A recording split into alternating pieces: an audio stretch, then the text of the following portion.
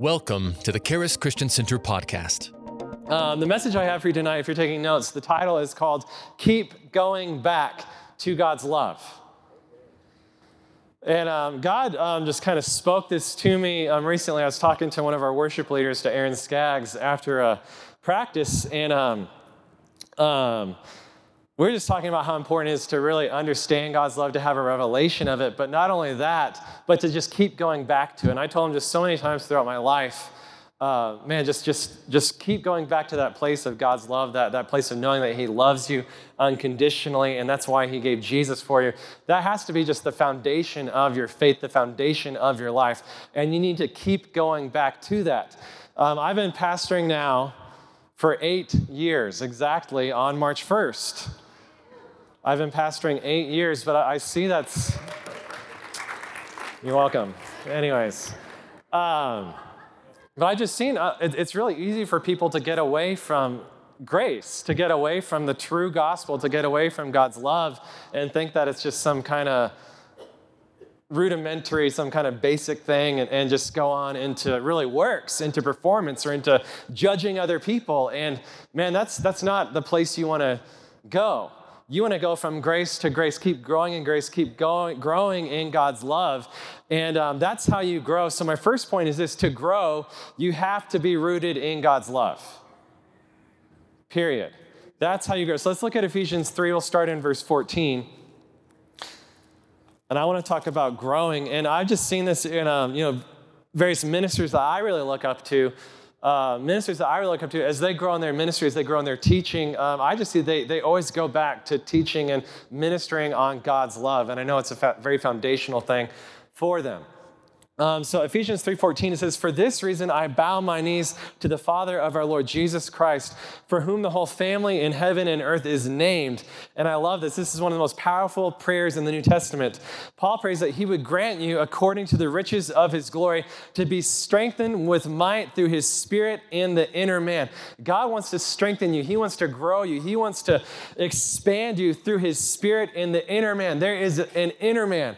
When my dad was a teenager, he got a hold of this book by E.W. Kenyon called The Hidden Man of the Heart, and it changed his life because he knew there is a hidden man inside of us. That's what changes. That's what grows with God. That's what Paul is praying for, that hidden man in your heart, for His Spirit to strengthen you there. In verse 17, he prays that Christ may dwell in your hearts through faith, that you, being rooted and grounded in love. You have to be rooted and grounded in love. You don't want to go away from God's love. That has to be your foundation. Not only that, that is what you are rooted and grounded in. It is so important that it is everywhere inside of you. As I was kind of talking to Aaron Skaggs about this, and God just told me,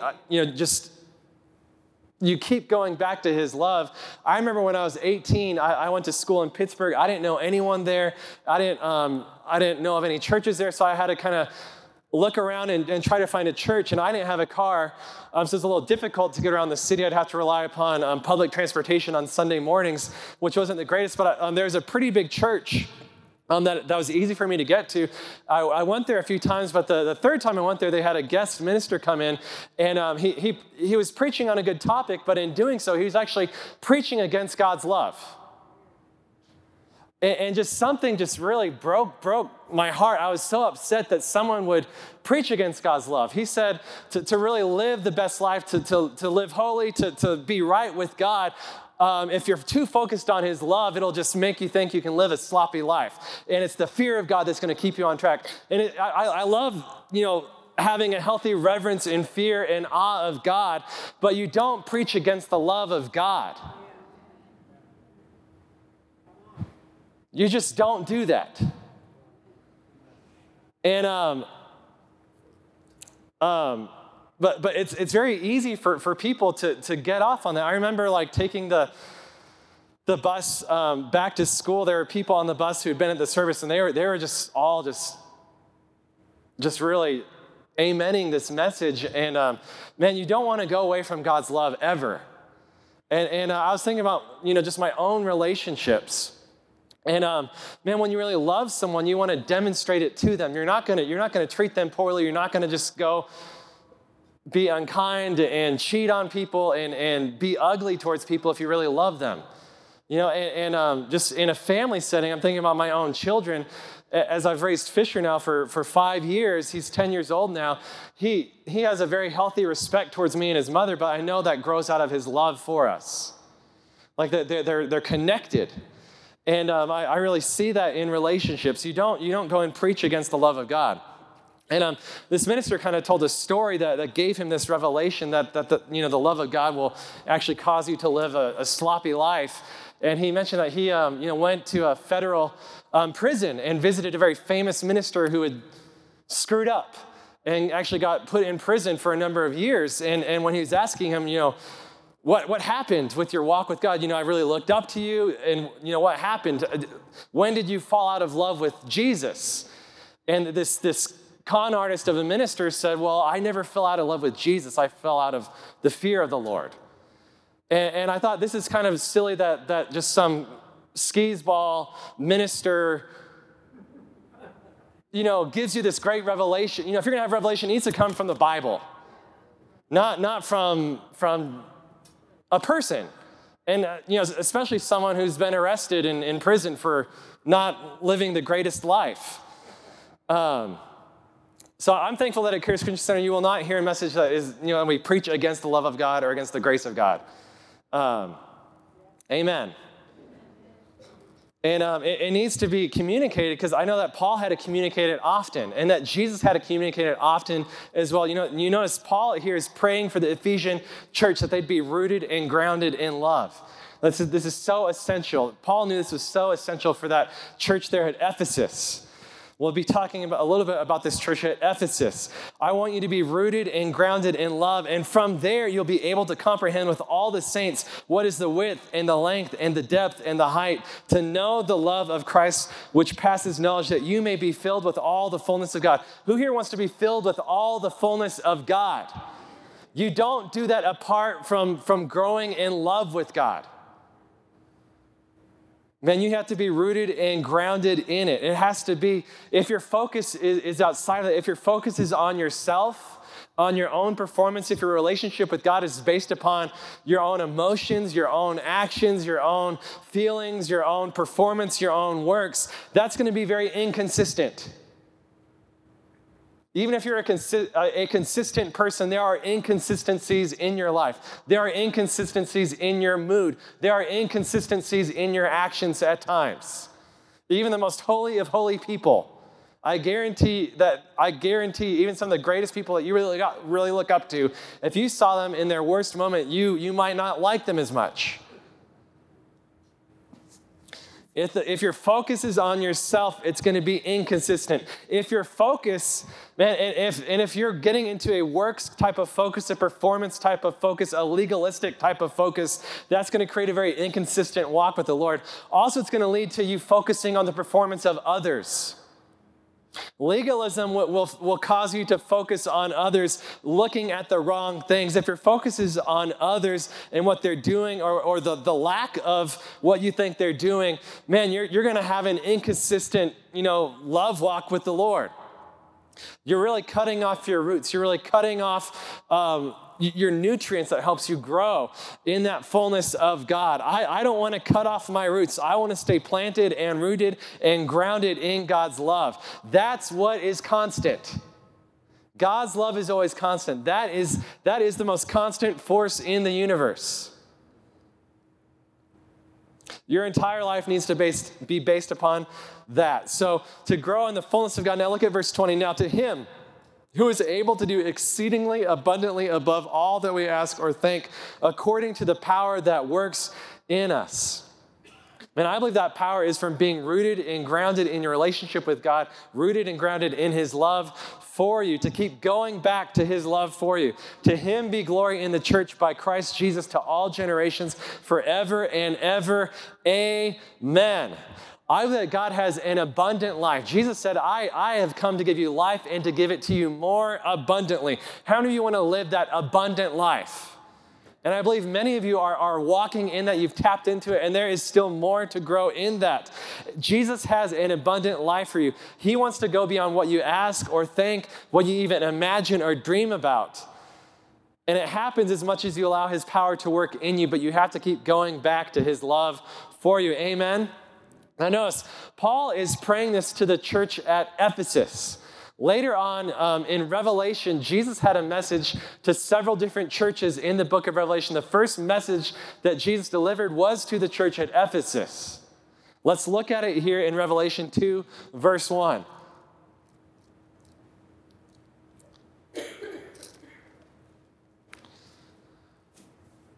The message that Jesus had to the pastor, to the angel, to the messenger of Ephesus was what I'm saying right now. You need to keep going back to God's love.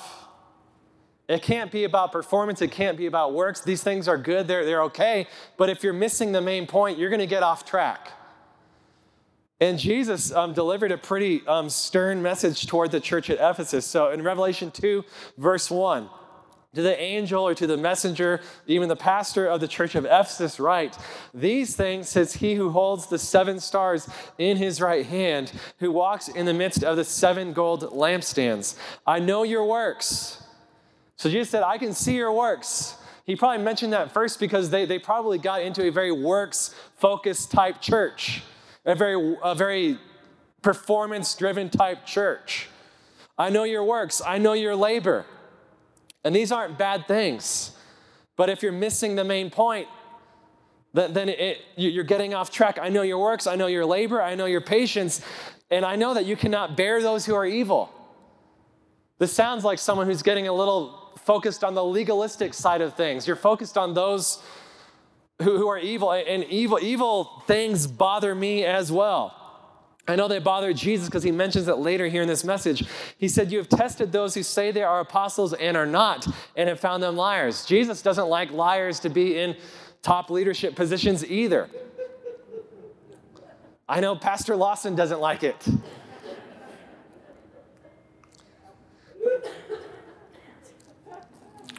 Jesus doesn't like it. You know, this church at Ephesus didn't like it. Verse 3, he said, you have persevered and have patience and have labored for my name's sake and have not become weary. So they were really working hard at what they were doing. But he says this in verse 4. This is the really important thing here. Verse 4, nevertheless, I have this against you, that you have left your first love. You're doing great things. You're looking for the right fruit in leaders. You've tested apostles out. You've found some people to be liars, to be scammers, and you've gotten rid of them. Good for you. But you have left your first love. He said somewhere along the way you started out as a Mary church, but you became a Martha church. You've lost the better part. Jesus had a message for Martha. You need to be more like Mary. You know, at Ephesus, they started out like Mary, but they turned into a Martha. You've left your first love. Remember, therefore, from where you have fallen. This sounds a lot like some of the words that the Apostle Paul wrote. Fallen from grace. Fallen from grace isn't talking about becoming a cheater and scamming people and going to jail as a minister. Fallen from grace talks about going towards legalism and basing your relationship with God based upon performance rather than upon the finished work of Jesus. So Jesus here is saying the same thing. You have fallen. And it wasn't because their works were wrong. It's because their relationship was out of order. They were works focused. They were focused on their performance. They weren't focused on God's love for them. You've left your first love, and that's what caused you to fall. And he said, repent and do the first works. What's the first work? To just be in love with Jesus, to rest in his love, labor to enter his love. That's the greatest work of the believer, is to enter his love, to just enter his rest, to enter that place of trust where it's not about you, it's all about Jesus. Do those first works, or else I will come to you quickly and remove your lampstand from its place unless you repent. Now, I find this really interesting in verse 6. You know, when people say, well, we shouldn't focus on love so much, we shouldn't focus on grace so much, we need to put the focus on what you have to do to be right before God. And if we don't do that, if we don't put the focus on people's works, on people's performance, on people's actions, if if that's not the focus, then they're going to get off track. They're going to compromise.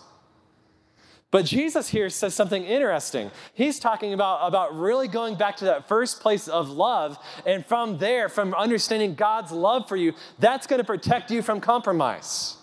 So he brings up the Nicolaitans here. The Nicolaitans was a group of people that preached this doctrine of compromise. Focusing on grace will not cause you to compromise. But this you have, verse 6, that you hate the deeds of the Nicolaitans, which I also hate. Jesus hates compromise. I want to talk a little bit about the Nicolaitan, this doctrine of compromise. That spirit behind it was in existence in the first century church. That spirit behind it is still in existence today. So who are the Nicolaitans? Nicolaitan comes from two Greek words, Nike, Nike. Like, my wife is wearing Nike shoes tonight. Natalie, are you wearing Nike shoes? No. They're white. They look kind of Nike-ish. No, they're some other kind of shoe. Those white Nikes are really popular amongst the young people these days. Those Air Force Ones. Nike, it means to conquer. And laos, it's the word laity, just the people of the church. The Nicolaitan doctrine was to conquer or subdue the laity, the people of the church, conquering and subduing the people of God. It was a heretical group that taught that there was nothing wrong with serving Christ and participating in pagan practices. You can go to the temples of Zeus. Heather and I went to Pompeii, a very pagan city. It was Mount Vesuvius erupted in the late first century, is like around 80 or 90 AD, around this time, and is a very pagan place. If you go walk around, it had been covered in ash for centuries and unburied, so you get a picture of just what pagan places looked like in that time, and it's very similar to what pagan places look like in this time. There's nothing new under the sun. But you go there, and there's these temples to Zeus and temples to, Diana and just brothels and temples to LGBTQ stuff. And so this heretical group said there's nothing wrong with serving Christ and also participating in pagan practices. It was a doctrine of compromise, just trying to get along with the world. Nicolaitanism today looks like this. And I'm going to spell it out. In Aaron Purdue's definition, there's no emphasis on holy living and separation from the world. You need to be inclusive. It does away with the notion of sin. There really is no sin, and therefore no need of repentance. There is no emphasis on the doctrinal teaching of the Bible. We must be progressive. The Bible is too exclusive. It is not a guide to absolute truth, but just a source of inspiration. The basic tenets are not known by many church members, such as the virgin birth, the sinlessness of Christ, salvation, holiness, and eternal judgment. There is no emphasis on absolute truth or absolute biblical authority. You must be open-minded. Today, more than 50% of so-called evangelical Christians don't believe in absolute truth. There is no exclusionary belief that Christ alone is the way to heaven. Heather and I just flew to Phoenix on Friday and Saturday to hear Joyce Meyer minister. Heather listens to some of her messages and wanted to go hear teaching. And Joyce Meyer kind of mentioned this, that she heard a statistic that 50% of Christians today in America don't believe in hell. So right now she's writing a book on, is there a hell? And she said, yes, baby, you better believe it. A devil. 50% of the church doesn't believe in the devil. Which also, I think that same 50% wouldn't believe in hell either. It's probably the same 50% that I'm mentioning that doesn't believe there is an absolute truth. No exclusionary belief that Christ alone is the way to heaven. We must be tolerant. Everyone has a piece of truth, your truth. Christianity is a truth among many truths. It leads to universalism. Everyone and everything will be reconciled to God. Every person should be able to find their own way. Believing that Christ alone is the way to heaven is intolerant. Jesus hated this. And he was telling the church at Ephesus to go back, to get out of legalism, get out of just focusing on works, and really go back to that emphasis on love, that emphasis on the finished work of the cross, that emphasis on the gospel of grace. where it's not about you, it's all about what Jesus has done for us at the cross. It's about God's love for us. So if Jesus was worried about them compromising, he wouldn't have told them to focus on love. Does this make sense? Say yes, Pastor Aaron, that makes a lot of sense. And I hope some of you have an ear to hear. Verse 7, he who has an ear, let him hear what the Spirit says to the churches. To him who overcomes, I will give to eat from the tree of life, which is in the midst of the paradise of God. Amen? So emphasizing God's love for you will not cause you to compromise. You need to keep going back to God's love, keep going back to grace, keep going back to what Jesus has done for you. It will not cause you to compromise. It will actually draw you closer to God. Teaching the gospel of grace will not cause people to sin. True grace preaching and teaching will cause you to turn away from the world and to keep drawing closer to Jesus. The true gospel will keep going back to God's love, period. Amen? Next point. God's love proves that you are not a failure. The enemy constantly tries to lie to people, try to convince people, try to accuse people, try to deceive people into thinking that they are a failure. I guarantee every single person here tonight, myself included, people watching right now, at some point the enemy has tried to ransack your mind into thinking that you are a complete failure. He is known as the accuser of the brethren. That is all he does, is try to accuse people and make you feel like a failure. Revelation 12, verse 11 said, this is how we overcome that accuser of the brethren. We overcame him by the blood of the Lamb and by the word of their testimony. God's love proves, the blood of Jesus proves that you are not a failure. That you are actually created and given more than enough to have that abundant life, to succeed and to be victorious in life. God's love is what makes you victorious. God's love proves that you are not a failure. Let's look at 1 Corinthians 13. And we'll start in verse 1. Man, I love 1 Corinthians 13. Every time I read it or hear it, God just speaks to me and said, Aaron, this is your job description as a pastor. And I want everyone here who thinks of themselves as a minister, which really all of you are called to the ministry of the gospel. Pastors, Ephesians 4, verses 11 and 12, pastors, teachers, apostles, prophets, evangelists, the fivefold ministry. It's our job to equip the saints. Who here is a saint? If you don't think you're a saint, it's because you've been listening to the wrong type of teaching. And it's a good thing you're here on a Wednesday night. If you have Jesus on the inside of you, you are a saint. You've gone from darkness to light. You've gone from sin into sainthood. You are a saint, and you are the fivefold ministry. We're to equip the saints for the works of the ministry. So I'm talking about how we minister to people and what the true gospel is. It's not about a focus on you. It's a focus on what God has done for you and how much he loves you. Does that make sense? And if people never really mention that, and certainly if they're preaching against it, they don't understand the gospel. They might be saved because they believe on Jesus and they made him their Lord, but they don't really understand what the gospel is and the true power of the gospel. Amen? 1 Corinthians 13, verse 1. So here in a few verses, I'll tell you what your job description is as ministers of the true gospel, the gospel of God's unconditional love, of his grace, the ministry of reconciliation. That ministry of reconciliation means there is an exchange. Our sin went to Jesus and his righteousness came to us.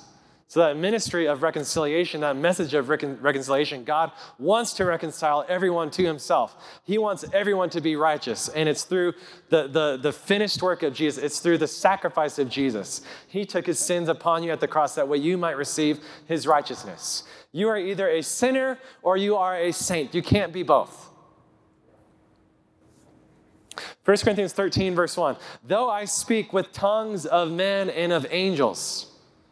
Some of these ministers who don't really understand what the true gospel is, they might speak with tongues of men and of angels. This is talking about someone who's a really fantastic communicator. They are very charismatic, very charming, have a large influence, might even have New York Times bestsellers, might have millions of people that buy into their message because they're such a great communicator. They might have tongues of men and of angels, but they do not understand love. God's love isn't the motivation behind what they're preaching. If they don't have love, he said this. Paul the Apostle said, if I don't have love, even if I'm speaking with tongues of men and of angels, if I don't have love, I have become sounding brass or a clanging cymbal. I just felt like I'm a musician. I have a doctorate in music, and I felt like I should do my, justice and look up these words, these musical words in the Greek. Put my scholarship to good use. Reverend Dr. Aaron Purdue. I spent many, many hours in the library at Rice University, and I hated every hour of digging through these encyclopedias, looking up random things, but I actually enjoyed looking this up. Sounding brass. That word for sounding, this is kind of interesting. Both the word for sounding and that word for clanging are used only twice in Scripture. Sounding brass, the word sounding, it's ekeo. It sounds like echo. It's saying you aren't even the original deal. You're just a reverberation.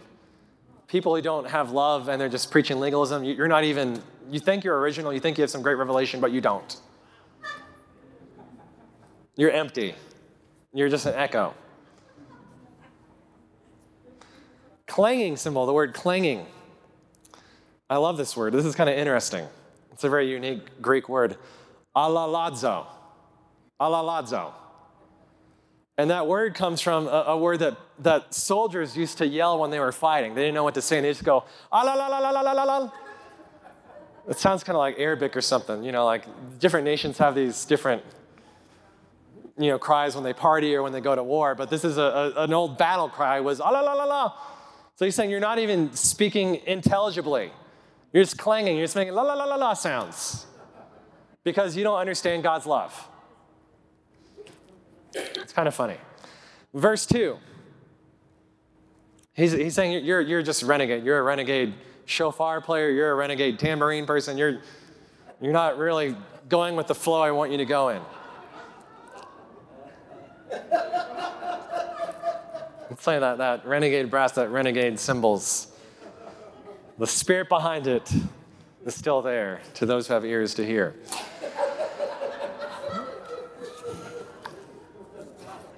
Sure, our pastors from Laredo have a few renegade, mariachi trumpet players. I don't know. Laredo. There's nothing new under the sun. It's the same wherever you are, and if it's in Mexico or here in Colorado. Verse 2.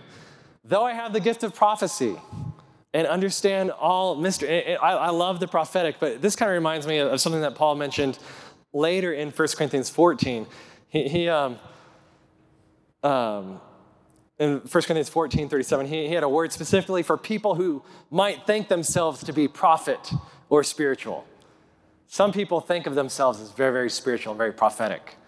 So he's saying here, even if you have the gift of prophecy and understand all mysteries, all knowledge, and even have this great faith and boast about it so that I could even remove mountains, but I have not love, I am nothing.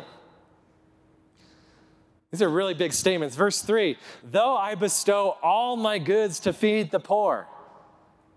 So he's talking about, man, though you might be a great speaker, like you've been on you're very famous as a speaker, you've been on television, though you might just have these great prophetic gifts and just this incredible faith that can remove mountains, and even though you might have this great just charity where you've just given everything away to feed the poor, and even this you've even given your body to be burned, but you have love, not love, it profits me nothing.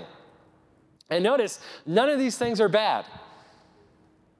Speaking with tongues of men and angels, preaching the gospel, having gifts of prophecy, having great faith, feeding the poor. These are things that we do here at our church. And I thank God that we do. I was thinking about feeding the poor. We support a ministry, Julie Mapatona's ministry, that feeds 1,000 single moms and children and orphans every day in Congo. I'm so thankful we do things like that. But here he says, if you don't do it out of love, it profits you nothing. Some people just do these things because it looks good. And they actually do it to manipulate people. And they're not very genuine in what they're doing. Verse 4, this is powerful. This is your job description as a minister of the gospel. To just keep going back to God's love and expressing love to other people in this way. Love suffers long and is kind. Man, when I think about suffering long, about patience, love is patient. Love is incredibly long-lasting and consistent. Man, God keeps bringing me back to that word consistent and also kind. Heather and I, we have a 3-year-old daughter, and we're looking out for her. We buy her nice toys like Sugar Horse here. This isn't my illustration yet. I'm not at the end yet. But we're talking about what to look for in a potential husband someday. And number one, I want a man who loves God, who believes on Jesus. But secondly, I think this might be the second most important thing, is just a man who is a kind person. I've known some ministers who are great people, have great influence, great speakers, all these things, but they're not really kind behind the scenes. And I thought, man, just don't be a jerk. Just be kind. Just don't be a jerk. Love suffers long and is kind. Love does not envy.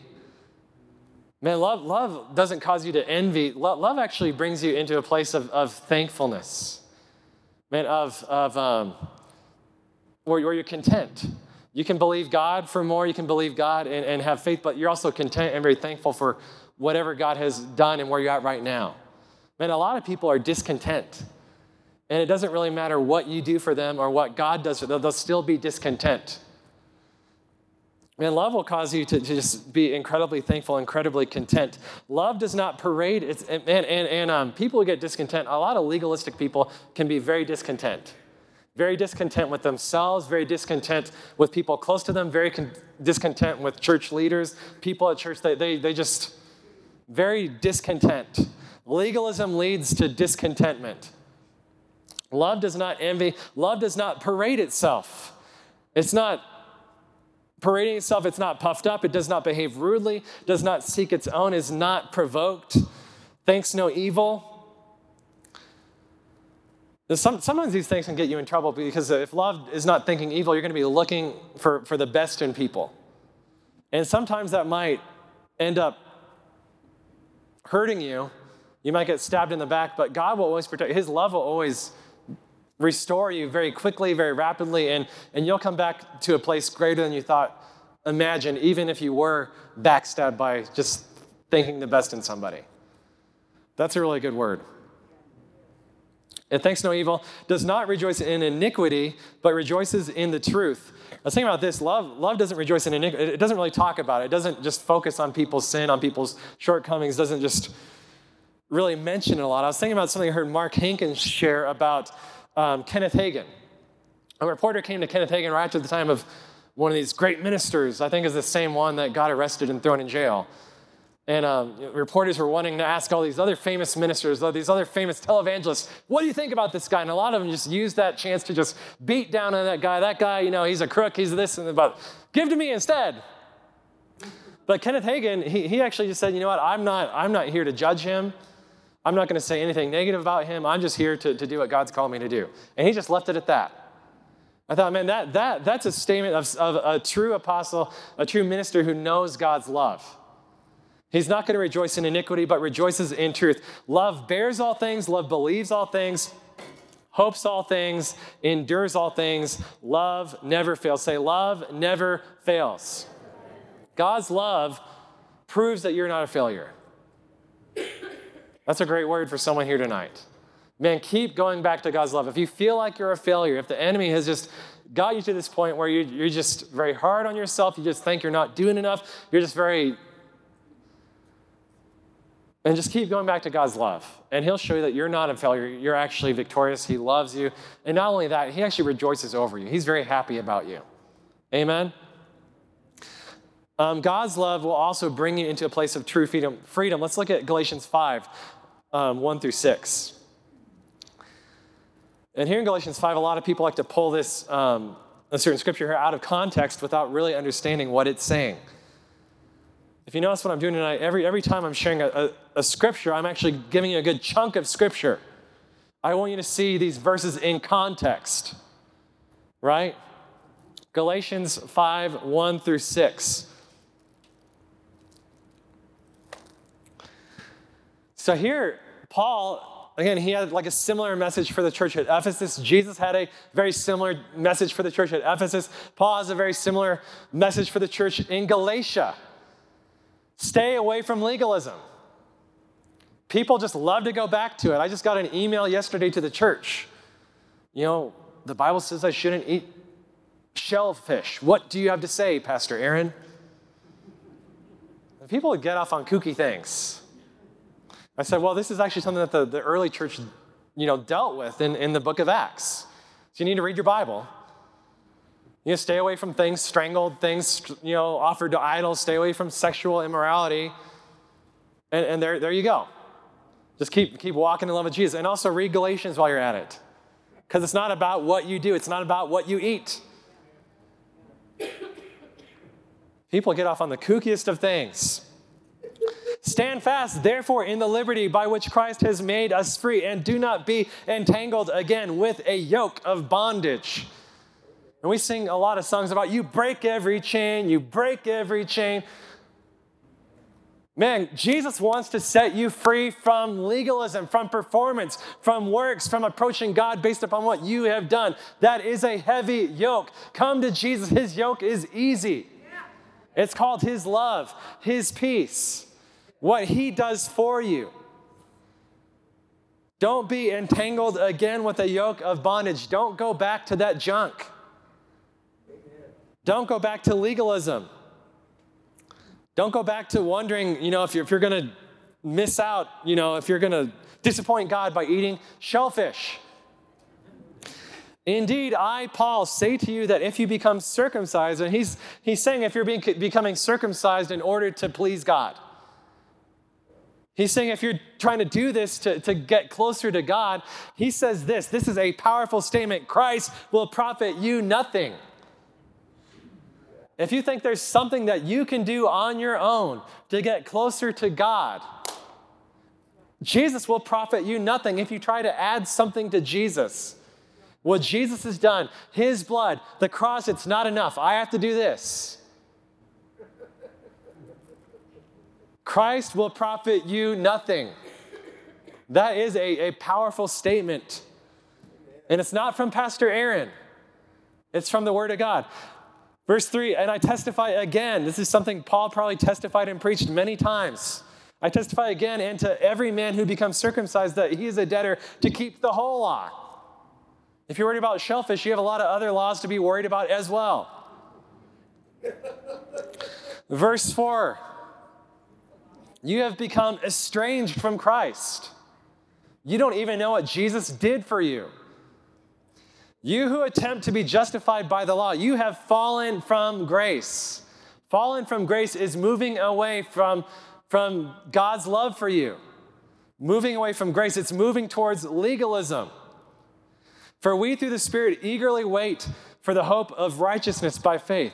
For in Christ Jesus neither circumcision nor uncircumcision avails anything, but faith working through love.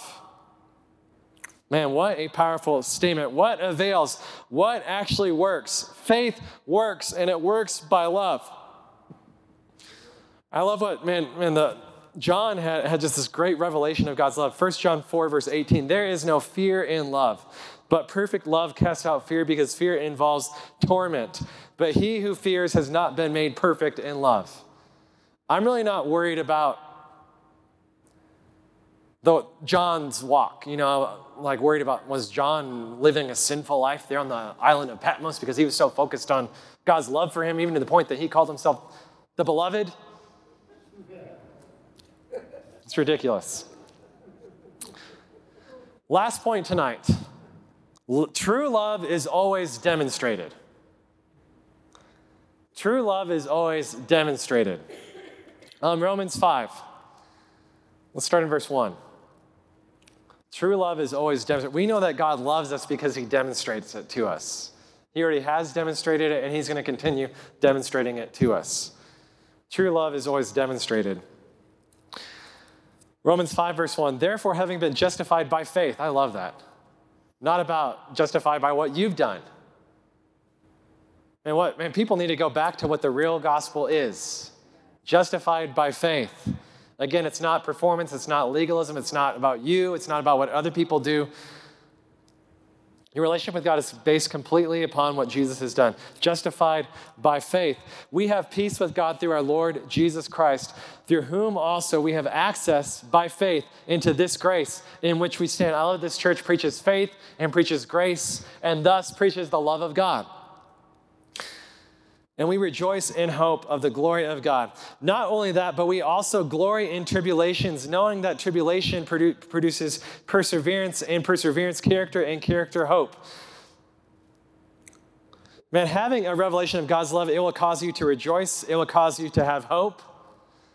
And even during times of difficulty, times of pressing, you will experience the glory of God, the power of God, the presence of God when you're rooted and grounded in love. And you will know that God will turn things around.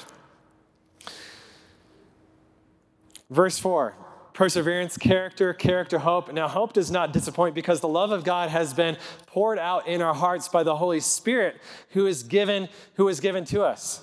Man, as you grow in your relationship with the Holy Spirit is going to keep drawing you closer to the love of God. Man, if you love Jesus, you're really going to love the Holy Spirit because the Holy Spirit is going to help you grow closer and closer in your revelation of the love of Jesus. Every single person that I met and that I ministered to and that has received the baptism of the Holy Spirit, they were always so thankful. And one thing that experience did for them, it helped them realize how much Jesus really loves them. And they grow in that. Verse 6, for when we were still without strength, in due time, Christ died for the ungodly. For scarcely for a righteous man will one die, yet perhaps for a good man, someone would even dare to die. But God demonstrates, say God demonstrates his love. I love that word there, it's continuing, it's an ongoing thing. God is not done loving you. He's not done demonstrating his love to you. That's why you need to keep going back to it. God demonstrates his own love toward us, even that while we were still sinners, Christ died for us. Man, just think about what God has done for you. Think about what Jesus has done for you. Romans 8:32 says this, he who did not spare his own son, but delivered him up for us all, how shall he not with him also freely give us all things? And I just feel really strong tonight that God told me to just really preach on keep going back to God's love. And he reminds me all the time. I guarantee you that great ministers, great people like Andrew Wommack, Pastor Lawson, their life and their ministry is just not a constant cakewalk. But I guarantee that I know my dad, I know Andrew Wommack, they keep going back to that first love. They keep going back to God's love for them. When they're hurt, when they're betrayed, when things don't go the way they want them to go, they keep going back to God's love for them. And if you feel like you've left that place of knowing that God loves you, or maybe you've never really experienced it for yourself in a very real, a very tangible, a very just light bulb type of way, I want you to have that experience tonight. I want you to know beyond the shadow of a doubt that God loves you. To be able to go back to that place that God loves you unconditionally, just immensely, more than you can possibly even comprehend. And I believe that tonight can be one of the greatest moments of your life. I believe that right now, God is telling you that he loves you, he is for you, he is not against you, and if you feel like you are lost, he is there waiting for you. God is not lost, he is out there with you right now. And the enemy wants to constantly deceive people and fill their hearts with lies. Lies like you are forgotten. Lies like you are insignificant, lies like you are broken and beyond repair, lies like you are unlovable, lies like you are unworthy, lies like no one cares about you, lies like no one sees you, lies that just constantly make you discontent and unthankful, lies that get you stuck in constant comparison, that makes you feel like you are constantly less than. If that's you, the enemy has been working on you. You are not insignificant. You are not forgotten. You are not less than. You are not unseen. And I want to talk about how God sees you. And he sees you a lot differently than the way you see yourself, the way you might think other people see you as well. I'm going to talk about this horse now. I'm going to give you an illustration. You guys ready for this? I know you've been waiting for this moment with eager anticipation. So Ada turned 3 November 10th. At the time, she loved horses. And for her birthday, a family from our church who has a ranch actually brought a horse to our house. And Ada got to ride on this horse. Other kids got to ride on this horse named Ribbons. And it was a cowboy party for Ada and Fisher. Their birthdays are around the same time. And I wanted to get Ada something nice, being a good father. I got her this, what I thought was just a beautiful horse. And, I think about dollars and cents in terms of value. So this horse was $170. It's a nice horse. It's a radio flyer horse. It's something that's good quality, something that, and she enjoyed it for a couple days. She loved the Sugar Horse. There's a little carrot. She liked feeding, the carrot to Sugar Horse and combing its hair. She wrote it today. And it's a prophetic moment. She wrote it. I haven't seen her write it in months. A few weeks after her birthday, we went to Tennessee for Thanksgiving. And while we're visiting Heather's family there in Tennessee, we're staying with her parents, Mike and Pastor Deborah. Pastor Deborah's a great pastor. Heather, we had to go to a gas station because Heather needed, sometimes when you're staying with your in-laws, they just don't have the things that you really like and that you've grown accustomed to, like the way you make your coffee and, But Heather really wanted the certain drinks. We had to go to a nearby gas station. We just took all the kids. And in the gas station, Heather found a mini Polly Pocket for like $10 for Ada. This Polly Pocket was a little tiny doll, like an inch tall, on a little moped, and on this little moped was this tiny little horse. I don't know if the camera people can even zoom in on this thing. This thing is the size of my thumbnail. It's a tiny, what Ada calls a pink one horse. Pink one horse. This thing was far less expensive than Sugar Horse. If I were to ask you which horse you think is more valuable, if I started playing the comparison game, hold still. There's a tiny little eye. This is a pink one horse. Its name is Pink One. Anyways, Pink One had the tendency to fall off the little scooter of Miss Mini Polly Pocket. And this thing fell off the scooter and got lost in Pastor Deborah's beautiful, brand new, 4,000 square foot, one level house. And Ada was so tore up, so upset, that everyone in this house, including Nanny, Pastor Deborah, were on their hands and knees, combing through all 4,000 square feet of this house to find Pink One. You might feel that you are cheap, that you are insignificant, that you are small, that no one sees you, no one cares about you, but I guarantee that someone thinks you are the most special, the most valuable, the most important thing in the universe. You might think you are a pink one. And you go around just thinking, looking down about yourself with your head held down because you are not like a Sugar Horse. You are just a little pink one horse. But someone thinks that you are definitely not forgotten. You are definitely not insignificant. You are definitely not broken beyond repair. You are definitely not unlovable. You are definitely not unworthy. Someone cares about you. Someone sees you. That's God's love for you. It reminded me of this parable that Jesus taught in Luke 15, verse 8. You can turn there really quick. I'll close with these verses. Luke 15, verse 8 through 10. Jesus said, or what woman, having 10 silver coins? Silver coins are not as valuable as gold coins, as Bitcoins. I read that some guy had like the hardware for Bitcoins when it first came out, and he threw it out in the trash, like early on. Now the amount of Bitcoin that he had is like worth $100 billion or something. And he's trying to get the permission from the city to go out there with bulldozers and dig up, the year's worth of that city's trash where that Bitcoin was. What woman having 10 silver coins, if she loses one coin, does not light a lamp, sweep the house? Now, I've done this. Sweep the house on your hands and knees with your eye on ground level, looking through every square foot of that house.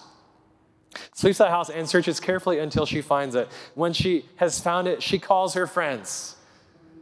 This is what happens when pink one is found. We let everyone know, hey, stop looking. We have something to rejoice about. Go buy a cake. We're going to celebrate. Pink one has been found. We're going to tell the neighbors about pink one. We're going to tell the whole church about pink one. Rejoice with me, for I have found the peace which I lost. Likewise, I say to you, there is joy in the presence of the angels of God over one sinner who repents. In conclusion, you are special. God loves you more than you know. Whenever you feel lost, He is right there, looking for you right there, searching for you right there, caring about you. He is rejoicing over you. Keep going back to His love for you and know that He is a great future for you and a great hope for your life. In Jesus' name, amen. Amen, amen. Thank you for listening to the Charis Christian Center podcast.